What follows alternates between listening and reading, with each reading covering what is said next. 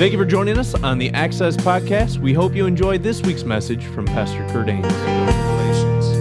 This book was penned by a guy named Paul, Apostle Paul. It was the first epistle that he ever wrote, and he had to write this particular book to a group of people from this area called Galatia, which is in modern-day central Turkey. And so he wrote this to them because he went, Jesus radically transformed Paul, saved him, and then he commanded him. He says, listen, I want you to go and I want you to preach the good news of the gospel of grace, my gospel, the gospel of Jesus Christ. I want you to preach that to people that are non-Jewish in all these different countries around. So I want you to go in there, I want you to preach this and plant churches. So he started doing that, and one of the regions that he went to is Galatia. Well, he preached, people believed in this gospel of Jesus Christ. They believed in Jesus.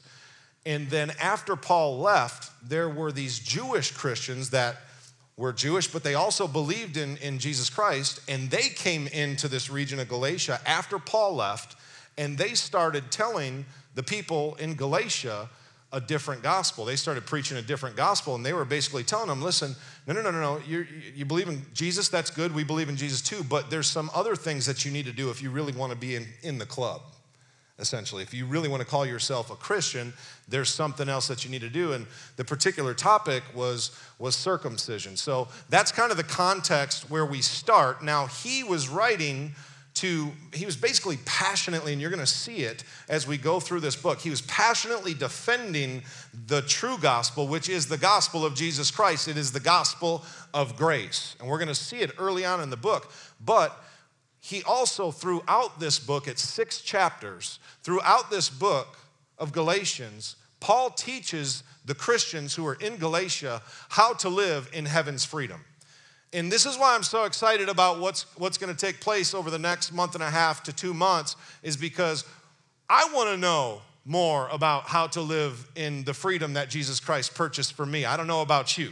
So this is going to be an amazing series, but we're going to start in Galatians chapter 1, verse 1. I'm going to be reading out of the Passion Translation. It says this. Paul starts out, "Dear friends, my name is Paul, and I have been commissioned as an apostle of the Lord Jesus Christ. You need to know that my apostolic authority was not granted to me by any council of men, for I was appointed by Jesus, the Anointed One, and God the Father, who raised him from the dead. I am joined by all the Christians who are here with me as I write you this letter, which is to be distributed through the churches throughout the region of central Turkey. I pray over you," now check this out, this is pretty important. "I pray over you a release," and keep in mind that these are people that were being deceived by a false gospel. And this is what he says, "I pray over you a release of the blessings of God's undeserved kindness and total well-being that flows from our Father God and from the Lord Jesus." Now, grace, this is interesting to me, that grace wasn't just a message that Paul was preaching. Grace, it was actually the way he chose to handle this particular situation in Galatia. He starts off by giving them grace and showing them kindness, speaking winsome words over the people who were confused by this other gospel. You know, in the book of Proverbs, it actually says that we, as followers of Christ, Christians, are to speak winsome words over others and people around us. Why do we want to speak winsome words over others? So that we can win some people over to Christ. Maybe, just maybe, if we change the way we talk to people, instead of talking at people, we just blessed them with kindness. We spoke some winsome, kind, loving, grace-filled words, especially against people that oppose us. Maybe things would change a little bit. And maybe they'd be open to listening to us a little bit more. I don't know, just a thought. He goes on, he says, "He's the anointed Messiah who offered his soul as the sacrifice for our sins." He's getting into the Jesus part. This is good. "He has taken us out of this evil world system." Now stop right there. The evil world system actually includes any religious system that is based on duty and performance instead of grace and love. He's taken us out of this evil world system and set us free through our salvation, just as God desired. All the glory goes to God alone throughout time and eternity. And we all together said, Amen. Amen. I am shocked. And now this is going to be paramount. Verse 6 and 7 is going to be paramount for the message that I'm going to teach on tonight. I am shocked over how quickly you have deserted the grace gospel and strayed away from Christ, who called you to himself by loving mercy. I'm frankly astounded that you now embrace a distorted gospel of salvation by works. This, friends, is the other gospel that was being preached. And he goes on in verse 7 to say this: that is a fake gospel that is simply not true. There is only one gospel. How many of you know that?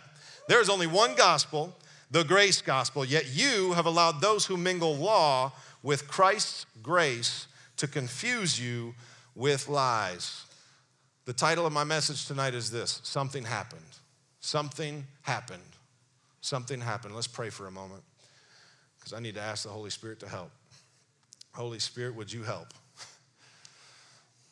God, just do whatever it is that you want to do in us tonight, God. I just pray that as I preach your word, Lord, it would do something inside of us to transform and change each of us, God. Thank you so much, Lord. In Jesus' name, amen. Now, when my wife, Lindsay, and I were engaged to be married, just like you, Jake, and you, Abby, you're going to have to go through some marriage counseling at some point, right? You're going to have to kind of get into that process. And for us, I was about 26 years old when, I wasn't about 26, I was 26, when I got engaged to my bride. And she was born, raised, and schooled Catholic for 18 years. I was not raised in the church whatsoever. And so it was an interesting process for us, because what we had to do is we had to go through our marriage counseling through the Catholic Church. So we had to, contact a church and say, hey, we want to get married at your church. And then what you got to do is you got to go in and you got to meet with the priest, father, and then they give you this questionnaire. It's the same thing that happens here at our church. We give you a bunch of paperwork and you got to fill out these questionnaires. And so we sat down in the office with this particular priest. And what I'm going to tell you, I asked my wife if it would be okay for me to share this story. I'm not sharing this story to degrade or anything like that, any other denomination. So please, this is just a true story that I need to tell you about. And I felt like it was okay for me to do that. So we sit down in this particular office with this priest. And so we get this questionnaire. And I open it up, and it was kind of like your basic questionnaire to start out, and it was really easy at first. It was questions like, what's your name? Yeah, I got that. What's your address? Cool. When were you born? What's your ethnicity? And I'm like, oh, sweet, this is going to be easy. And then I got to a question that absolutely stumped me. And it was a real straightforward question. It was, are you Catholic? And I went like this. I'm on this questionnaire. I'm going through it. Yeah, check. I'm Catholic.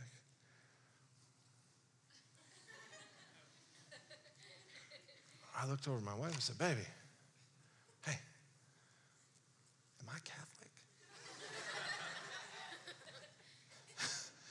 And she looks at me and she goes, no, honey, I don't think so. I said, well, from my standpoint, though, my ex-girlfriend before my wife, she was Catholic, so I had been to Catholic Mass more than any other religious institution leading up to that point in my life. So I figured, man, I've been to Catholic Mass more than anything. I should be like in the club, right? And so I said to the priest, I'm like, I think I'm Catholic. I don't know. I just didn't know much about religion. I didn't know much about religious systems or anything like that. And he looks back at me and he says, well, son, did you go to church when you were younger? I said, well, like 4 times, but I was at a Methodist church. I was a creaster, Christmas and Easter, kind of Christian. And I said, but that was it. And he says, well, is one of your parents Catholic? And I said, no. And he says, oh, son, you're not Catholic at all. And I said, oh, okay, sure, took it kind of okay, And then he ends up saying, well, because you're not Catholic, I'm going to have to tell you something. We're not going to be able to give you guys at your wedding, we're not going to be able to give you a full Mass. You're not going to be able to take communion, things of that nature. And I said, whoa. I literally said this. I said, so hold on a second. So you're telling me that my wife, whose parents spent tens of thousands of dollars to school her in a Catholic church, to bring her up in that faith, you're telling me that you're not going to allow my wife to have the wedding of her dreams, the wedding that she desires, because I'm not Catholic? That doesn't make a whole lot of sense to me. He says, oh, no, that's just, yeah. So if you're willing to, do this, and this, and conform and become Catholic, then I will, then we can give you this full Mass, and you guys can take the Eucharist and have communion and things. And I left there, and you know what? Let me tell you how it made me feel. It made me feel like I was unworthy. It made me feel like I was less than. It made me feel like I wasn't good enough, and because I wasn't good enough, my wife couldn't even get what she was longing for in this marriage. Do you know what I'm saying?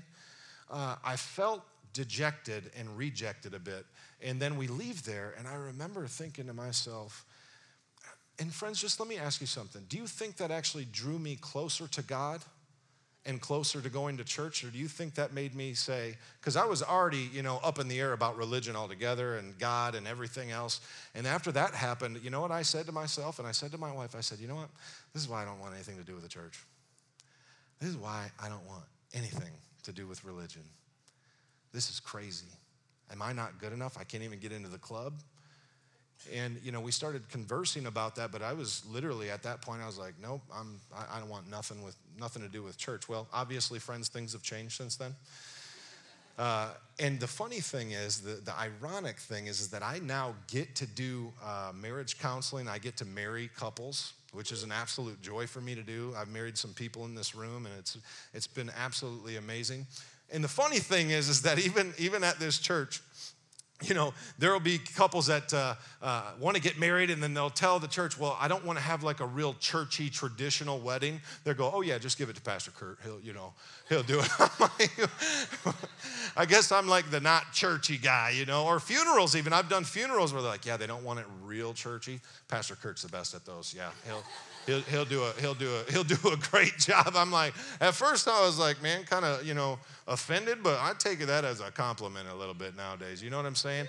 So now I'm actually doing a wedding this month in October for a couple. And when I first sat down with them to just discuss their situation, we sat down and I started asking some questions. And this couple is about my age, and asking them questions, this and that. And they said, well, the groom began to speak, and he says, well, actually, I have a cousin who's a pastor in another specific denomination. And so we went to my cousin and asked him to do the wedding and if he would do the premarital counseling for us. And I said, okay. Well, what happened? He says, well, he found out that, we were living together. So this couple's living together out of wedlock. And so once he found that out, he said, absolutely not. I'm not doing your wedding. And they also told me that he's probably not even going to go to the wedding because of that. So completely rejected him, stiff-armed him, like, no, you're not good enough. You're not good enough for me to do your wedding. Friends, do you know what they said to me while I was sitting there? I'm just sitting there listening. And he says, and I said, well, do you guys love God? Or you guys believe in God? Do you love him? Yes, we do. We do. And yeah, are they living, right before they get married? No, that's not the way you're supposed to do it. But they love God. They said they believe in God, but they also said this. They said, yeah, we do. We believe in God, but we're not real big on the church thing. I said, yeah, I get that. I understand that because I've experienced the same thing. Friends, how many of you know, and I handled that situation a little bit differently. I first apologized. I said, I'm so sorry that happened to you guys too. I'm very, very sorry that this happened, but I'll tell you what.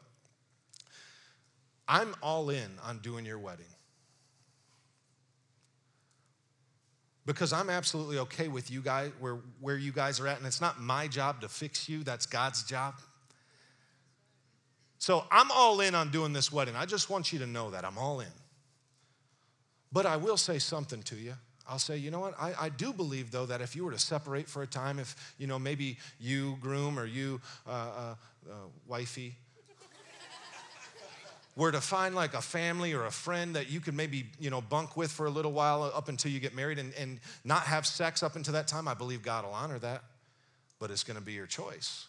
I'll still do your wedding, whatever you guys choose. because I always, always, always want to err on the side of grace and love and show them what the gospel is really like. I don't have to fix anybody. That's not my job. And by the way, we got to stop trying to fix each other. You know what I'm saying? Dude, have you ever, dude and dudettes, I just said that, for real, it came out. But have you ever had somebody come to you and you're like, man, I'm just struggling right now. I don't know what's going on. My walk with God isn't right, you know. And you know what? Sometimes my answer has been to people, and I just hate it when I do this. But I've been in the church some time now, and I've gathered a little, churchy, like insider lingo that I just don't like.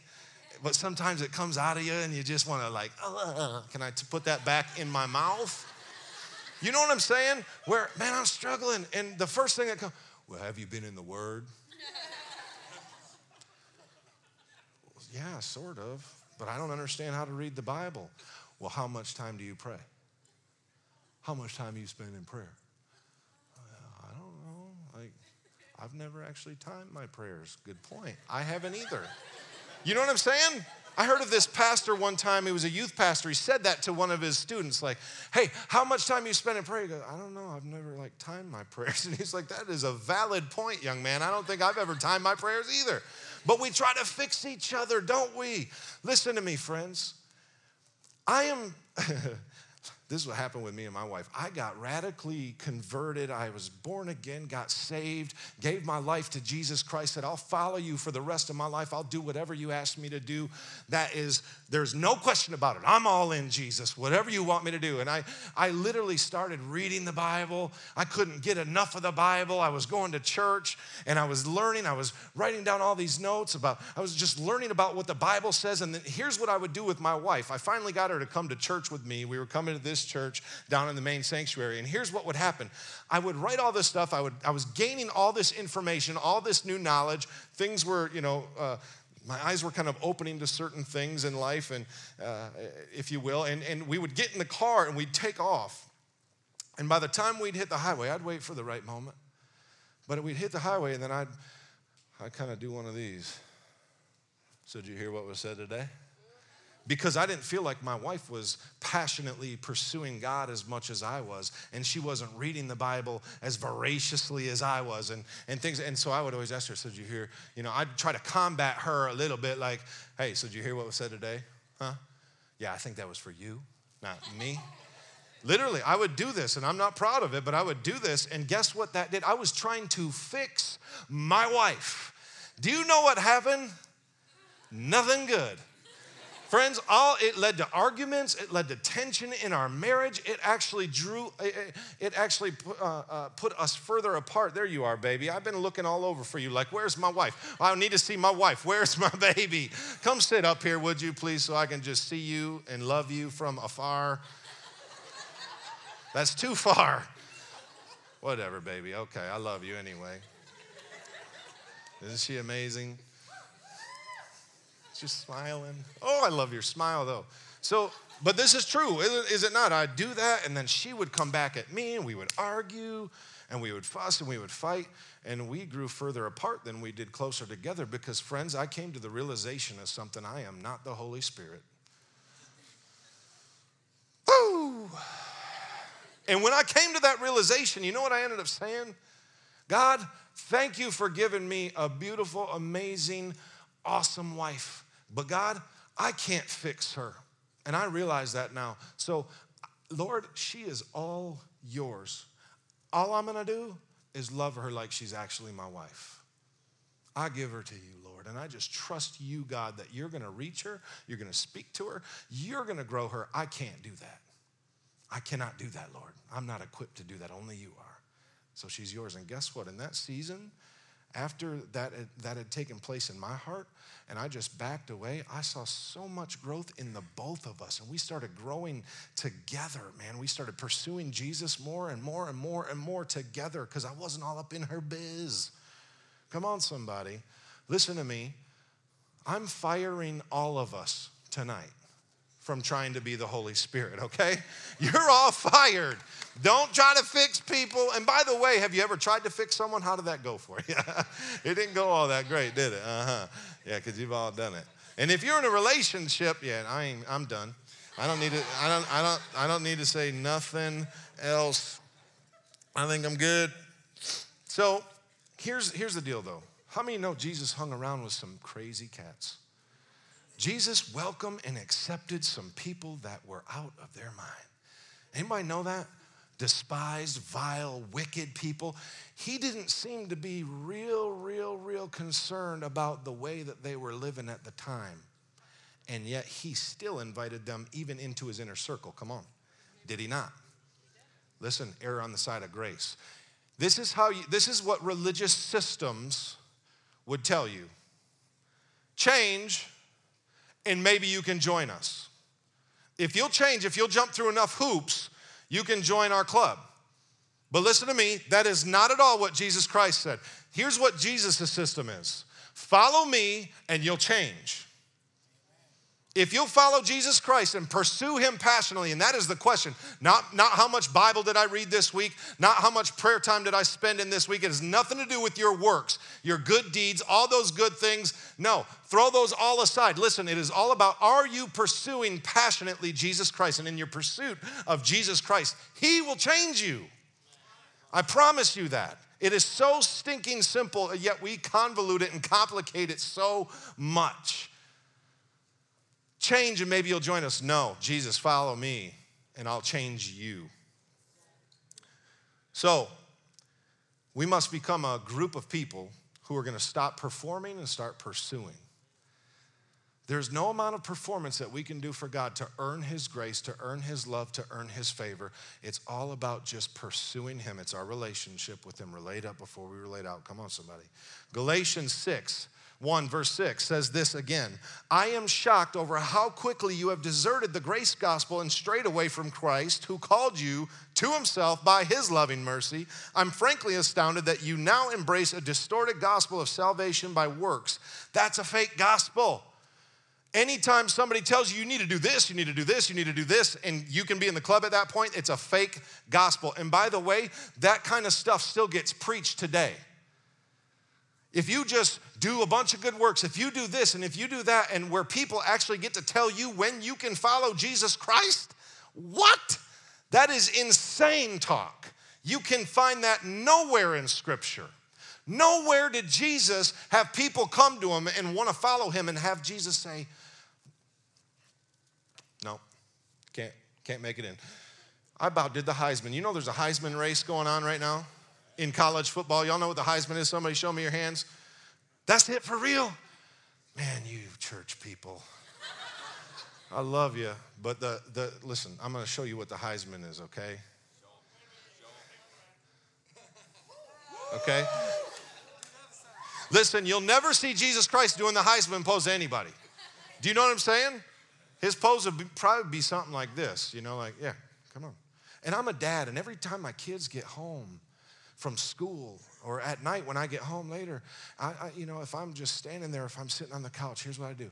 Hey, come here. Come here. Come here. Come to Daddy. I believe that's exactly what God does with us. Does he not? The story of the prodigal son. Matter of fact, he didn't even do this. He started running towards his son. God is running towards some people and they don't even know it. That's how good he is. But listen, there's two gospels being preached. He says that's a fake gospel. Two gospels being preached to the church of Galatia. The first one is this, the gospel of salvation through Jesus Christ, which Paul preached. This is the gospel of grace. The second one was the gospel of salvation through rule following. This is the gospel of works. So the Jewish Christians that came in, they tainted it. They said, no, here's what you need to do. This is kind of funny as well. This is what you need to do. If you really want to follow Jesus Christ, it takes more than just believing in him and saying, yes, I believe in his death, burial, and resurrection. Here's what I need you to do. We want you to be circumcised as well. You need to follow the law of Moses and be circumcised if you want to be a church member. And it's hilarious because in Acts chapter 15, some of the early church leaders, Paul, Barnabas, Peter, James, the brother of Jesus, they have this little conference together to discuss this issue, and they say, man, are we going to really make people do that to believe in Christ? And Peter speaks up. He's like, heck no, we couldn't even do that. We couldn't even follow the law. Are you kidding me? We lived amongst them. And then James says it this way. And by the way, could you imagine coming into church tonight? And some of you are like, you're ready to give your life to God and say, I'm all in, Jesus, whatever you want. I'll give you my life. And then afterwards I said, we're going to have a little get together over in the chapel where we're going to do some surgery and we're going to circumcise. You know what I mean? You dudes would be like, yeah, no, we'd have an all-female church, people. Would we not? If I would have showed up with my wife at a church like that and they said, yeah, so church membership, we're going to do surgery over here right after, I would have said, baby, the Bible says that, when we get married, we're one. So I'm just going to let you go. I'll be out in the car listening to the ball game. You know what I'm saying? I would not want to do this. And thankfully, here's the conclusion that James came to. He says this, I've come to the conclusion that we must not make it difficult for anyone who does not know God to turn to God. I think that's a pretty good stinking answer. Friends, sometimes we make it real difficult for people to come to God, don't we? Sometimes the church does a really poor job of that. Jesus said everyone's welcome. Everybody gets to play on his team. There are no bench warmers. Do you understand me? Everybody gets to play. Follow him, you'll change. But I can understand. So they come in preaching this gospel of works. You got to do this, you got to do this, you got to do this. They get confused. Paul even says it in verse 7. You've been confused by these lies. But I understand a little bit, as a pastor, understanding some of the scriptures, why they would get a little bit confused. Because here's what the Bible says about works and doing good works, doing works. Jesus even said something about it in Matthew 5:16. He says, that we're to let our light so shine before others so that they will see our good works, so that our Father in heaven will get all the glory. Jesus, his brother, so he's talking about good works, doing good works. Jesus' brother James says it this way, just as the body is dead without breath, so also faith is dead without works, without good works. So works are definitely, even biblically, supposed to be a part of our lives, but when they're preached out of order and when they're lived out of order, we actually can become temporarily out of order. And if you just take a moment, because here's the thing. Grace, faith, and works. Which one of those has first place in your life? Because let me tell you from my personal standpoint, and I struggle, I don't know about you, I struggle with the order of things sometimes. Sometimes I get so caught up in doing ministry instead of just being a son.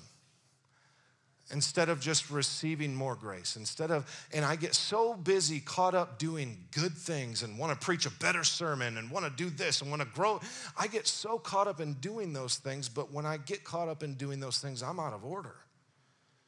And I'm going to show you what the divine order is, because there is a divine order to how we do these things. And we're going to find out in Ephesians chapter 2, starting in verse 8, what the divine order is. Here it is. For it is by grace. For it is by grace. For it is by grace. It is by grace. Turn to your neighbor and say, I'm all about that grace. I'm going to turn that Meghan Trainor song into I'm all about that grace. About that grace. No, you know what I'm saying? Come on, somebody. No? Okay, I won't. But I think we could, Brent. I think you might be able to pull it off. I'm just saying, I'm all about that grace. It is by grace that you, listen, it is only by grace that you were saved. Do not get it twisted. There is nothing that you could do to earn it. It is only by grace that you have been saved through faith. And this is not from yourselves. There was nothing that you could do to earn it. There's nothing that I could do to earn it. There is nothing that we could bargain. We could not take bargaining chips and say, God, here it is, and have him give me grace. have him give you grace. Nothing you could do to earn it. And by the way, it says we are saved by grace. Don't get it twisted. That's the first thing. We're saved by grace through faith. But then it even goes on to say, and that too was a gift from God. Listen to me. When you experience God's transforming grace, faith will be a byproduct. You will believe when you experience his grace. I don't know about you, but when I experience the radical transforming grace of Jesus Christ, you know what I said to him. I'll follow you the rest of my life. I believe in you.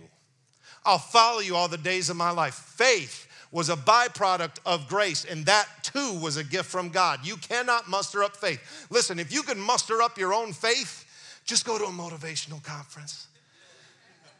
Go do one of those things, and they'll tell you how amazing you are and how good you look.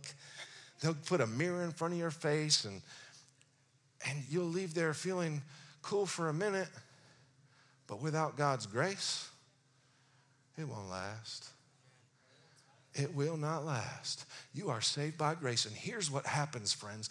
When you actually see Jesus for who he is, for what he did, for what he has done and what he is doing. By the way, he accepted people as they were then. He's still accepting people as they are now. He is still saving people today. He is still setting people free. And he is still saying, I don't care what you're struggling with. By the way, if you're struggling with something, friends, you're welcome here. Not only are you welcome here, you belong here.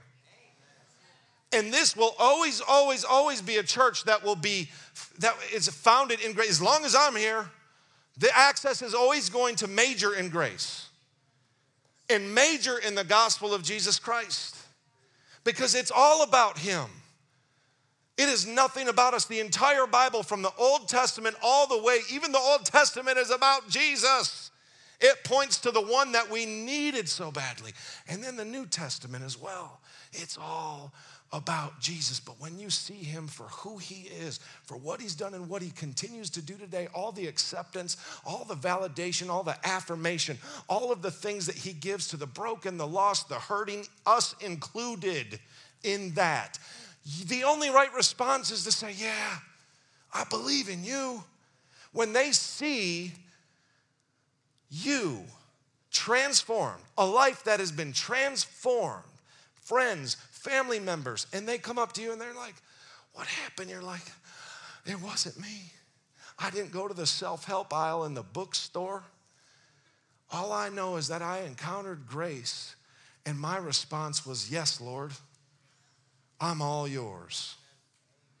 Verse 9 says this, not by works, so that no one can boast. Listen, friends, I can't say it enough. There's nothing that we can do to earn it. And Paul is actually saying here, he's saying, listen, if it was something that you could actually do to get to salvation, then you could actually boast about it. You could actually take the credit for your own salvation. And friends, I know we are not stupid, but I'm just going to remind us some stuff. We did not die on a cross. We can take absolutely no credit whatsoever for the transformation that is taking place in our lives. And by the way, you were transformed in an instant, became a new creation when you said yes to Jesus Christ, but there is still a process of salvation that takes a lifetime to get through. And by the way, the only thing that can get you through in this lifetime is grace. It's not works. You can't work yourself into being more transformed. Have you noticed that? The same thing and the same one that saved you is the same one that sustains you throughout your lifetime. You want to know how to grow spiritually? Grace. Paul said it this way, by the grace of God, I am who I am. God's grace is sufficient for you if you'll believe it. He says, not by works, so that no one can boast. And then he finishes up and he talks about good works here. For we are God's handiwork, created in Christ Jesus to do good works, which God prepared in advance for us to do. When you experience God's grace, you believe. You say yes. And when you believe, you'll do some good things. Does this make sense? Grace. Yes, Jesus. You get saved. You get set free. And you believe and you put your faith, your hope, your trust in Jesus. And when you do that, the result is going to be, you're going to do some really nice things for some people. You're going to start like baking cakes and cookies and like doing crazy stuff that you never did, taking them over to your neighbors. I mean, you're going to be doing cookouts, cooking ribs and stuff like that at your house and calling all the neighbors, let's party. Maybe that's just me. But the order, friends, the order is almost as important as the teaching here. He says it's by grace, through faith, you're saved for good works. And when we get those things out of order, we kind of get a little bit out of order, and then we kind of forget about God's grace a little bit. Anybody know what I'm talking about?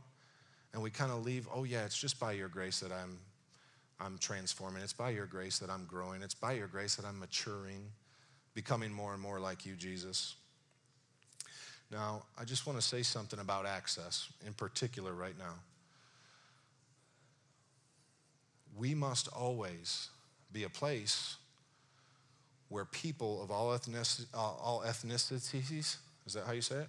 Ethnicities, all backgrounds, all religions, all races, struggling with all sorts of things, that this is a place where people feel like they belong.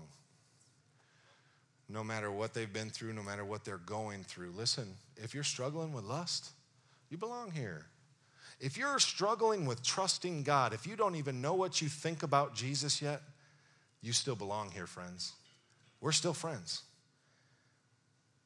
If you're struggling with pornography, you belong here. If you're struggling with anything, friends, if you're struggling with homosexuality, homosexual tendencies, friends, we need to become a people who are okay with other people that are struggling with something. You know what I'm saying? Because you're struggling with something too, I'm struggling with something, and we still need to be okay. No matter who it is, you belong here. And let me tell you something about every single one of Jesus' disciples. They belonged. If you think about it, they belonged. They felt a belonging in Jesus' group before they ever even believed. Does that make sense? Yes or no? Are we good? So let's make this place a place where everybody feels welcome. Matter of fact, I had a young lady last year that I befriended, was coming here to Access, and she hadn't been to Access for quite some time.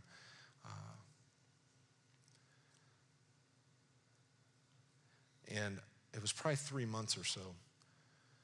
She showed up one evening, and after I got done speaking the message, I came off the stage, and she was the first person that I saw, and she came up and gave her a hug and said, oh my goodness, haven't seen you in quite some time. You know, what's been going on? Is everything okay? And she immediately got super excited and says, oh my gosh, yeah, I couldn't wait to tell you I got engaged. And I said, oh my goodness, congratulations. That is amazing. A lot has taken place since the last time I saw you. She said, yeah. And then she says, yeah, it's to another woman. And I said, oh. And it caught me off guard, friends. You know what I'm saying? I didn't know what to say. I was like, oh, okay. But it didn't shake me to the core. It didn't really bother me too much. And I said, okay, that's cool. And then this just came out of my mouth. I want you to invite your fiance to come. And she looked at me and she went, huh? Are you serious? I said, absolutely. When you leave here, I want you to go tell your fiance that she's welcome here. And it blew her mind. And I said, honey, why don't you take a look around the room? And it was after the service, so everybody, was all standing up, and they're in the back, they're in the cafe. And I said, I want you to do me a favor. I want you to turn around and look around this room. I said, you see everybody in this room? They're all struggling with something. Every single one of them. Now listen to me. You're always going to be welcome here. You and your fiance, you'll always be welcome here. And I hope you feel that way. It is not my job to fix you. That's God's job. But every single one of us in this room, every single one of us, me included, is struggling with something right now. that God wants to heal. You're no different. So here's what I promise you. I'm going to continue to preach the word of God, and you're going to be confronted in certain areas, but it's not my job to fix you. I trust God to do that. And here's the thing that Jesus said, friends. He says, if you love me, and talk about divine order here. If you love me, you'll obey my commands. Listen, you will not obey his commands if you do not love him. Does that make sense? There are broken people just like you and I, coming from all sorts of different backgrounds, that are very, very interested in the person of Jesus because he is amazing. And we need to do everything in our power, like James says, to not make it difficult for them to come to know God too. Amen? Amen? Amen?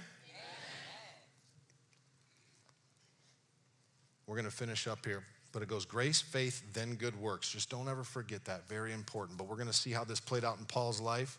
In closing here, this is going to be starting in verse 13. Paul's about to tell us a little bit about his background and then what happened. Here we go. By now, you've heard stories of how severely I harassed and persecuted Christians. Paul was a thug before. He was a religious thug, and he was systematically trying to take out the church of God. He was persecuting people. He was hurting people. He actually murdered somebody, okay? He was a murderer, and he was religious. So it says, I persecuted Christians and did my best to systematically destroy God's church, all because of my radical devotion to preserve the traditions of my Jewish religion. Catch these next words. My zeal and passion for the doctrines. My zeal and passion for the doctrines. Anybody met somebody who really had more zeal and more passion for doctrine in the Bible than they do the person of Jesus Christ? That's exactly what Paul said he was doing. He said, this was me. Memorize the first 5 books of the Bible. By the way, all that information, all that religion, all that information turned him into a murderer of people who are following Jesus. Just saying. He says, my zeal and passion for the doctrines of Judaism distinguished me among my people, for I was far more advanced in my religious instruction than others my age. Then, this is the key verse. But then something happened. Then something happened. And I love the very next word, God. Then something happened. God. By the way, every single one of you in this room tonight, I don't know where you were before God, but then something happened. Something happened, and I'll tell you who it was. God intervened. And you said, yes, Jesus, I'm in. You might have been religious, and then all of a sudden you got encountered by grace, by his love, and you said, yep, I'm done with that. You might have been, like me, doing some crazy, stupid. Why am I dancing while I do that? That's dumb stuff. Stupid, twisted, disgusting. And then all of a sudden, something happened. Something happened. Maybe you were like me. You were thinking about committing suicide. But then something happened. Maybe you wanted out somehow. But then something happened. Grace. You believed in the gospel of grace. You believed in Jesus Christ. You said yes to him, and something happened. And he goes on and says this. God called me by his... Oh, that was pathetic. God called me by his grace. Jeez, people, come on. And in love, he chose me from my birth to be his.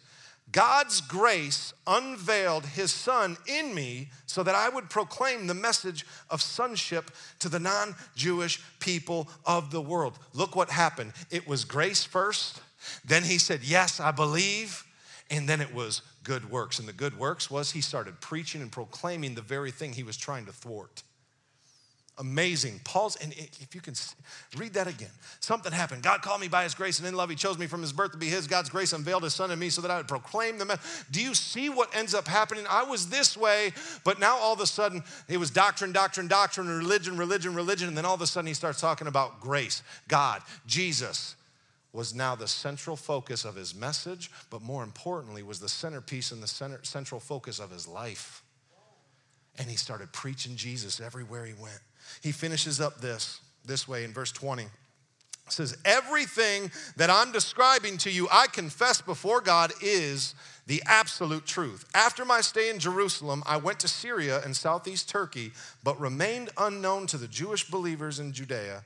The only thing that they heard about me, these are the disciples he's talking about, the only thing they heard about me was this: our former enemy, who was once brutally persecuting us, is now preaching the good news of the faith that he was once obsessed with destroying. Because of the transformation that took place in my life, they praised God even more. Because of the transformation that took place in Paul's life, he began proclaiming the gospel of grace. And the believers, the disciples in Judea, started praising God all more. But listen to me, the transformation that took place in Paul's life is no different than the transformation that takes place in our lives. It is all because of grace. And by the way, in Ephesians 2, verse 8, where it said, it is by grace that you're saved, that word grace in that scripture actually means power. And get this, the Bible talks a little bit about that. It says, Paul said it this way, I am not ashamed of the gospel of Jesus Christ. The gospel of Jesus Christ is the gospel of grace. For it is the power of God that leads to salvation. The power of God that leads to salvation. Listen, the same thing and the same one, the same grace that transformed you, that saved you, is the same one. It's the same grace. It's the same person. It's Jesus Christ. He's the same one that will sustain you in this lifetime. And it is all about his grace. All about his grace. Let's bow our heads and close.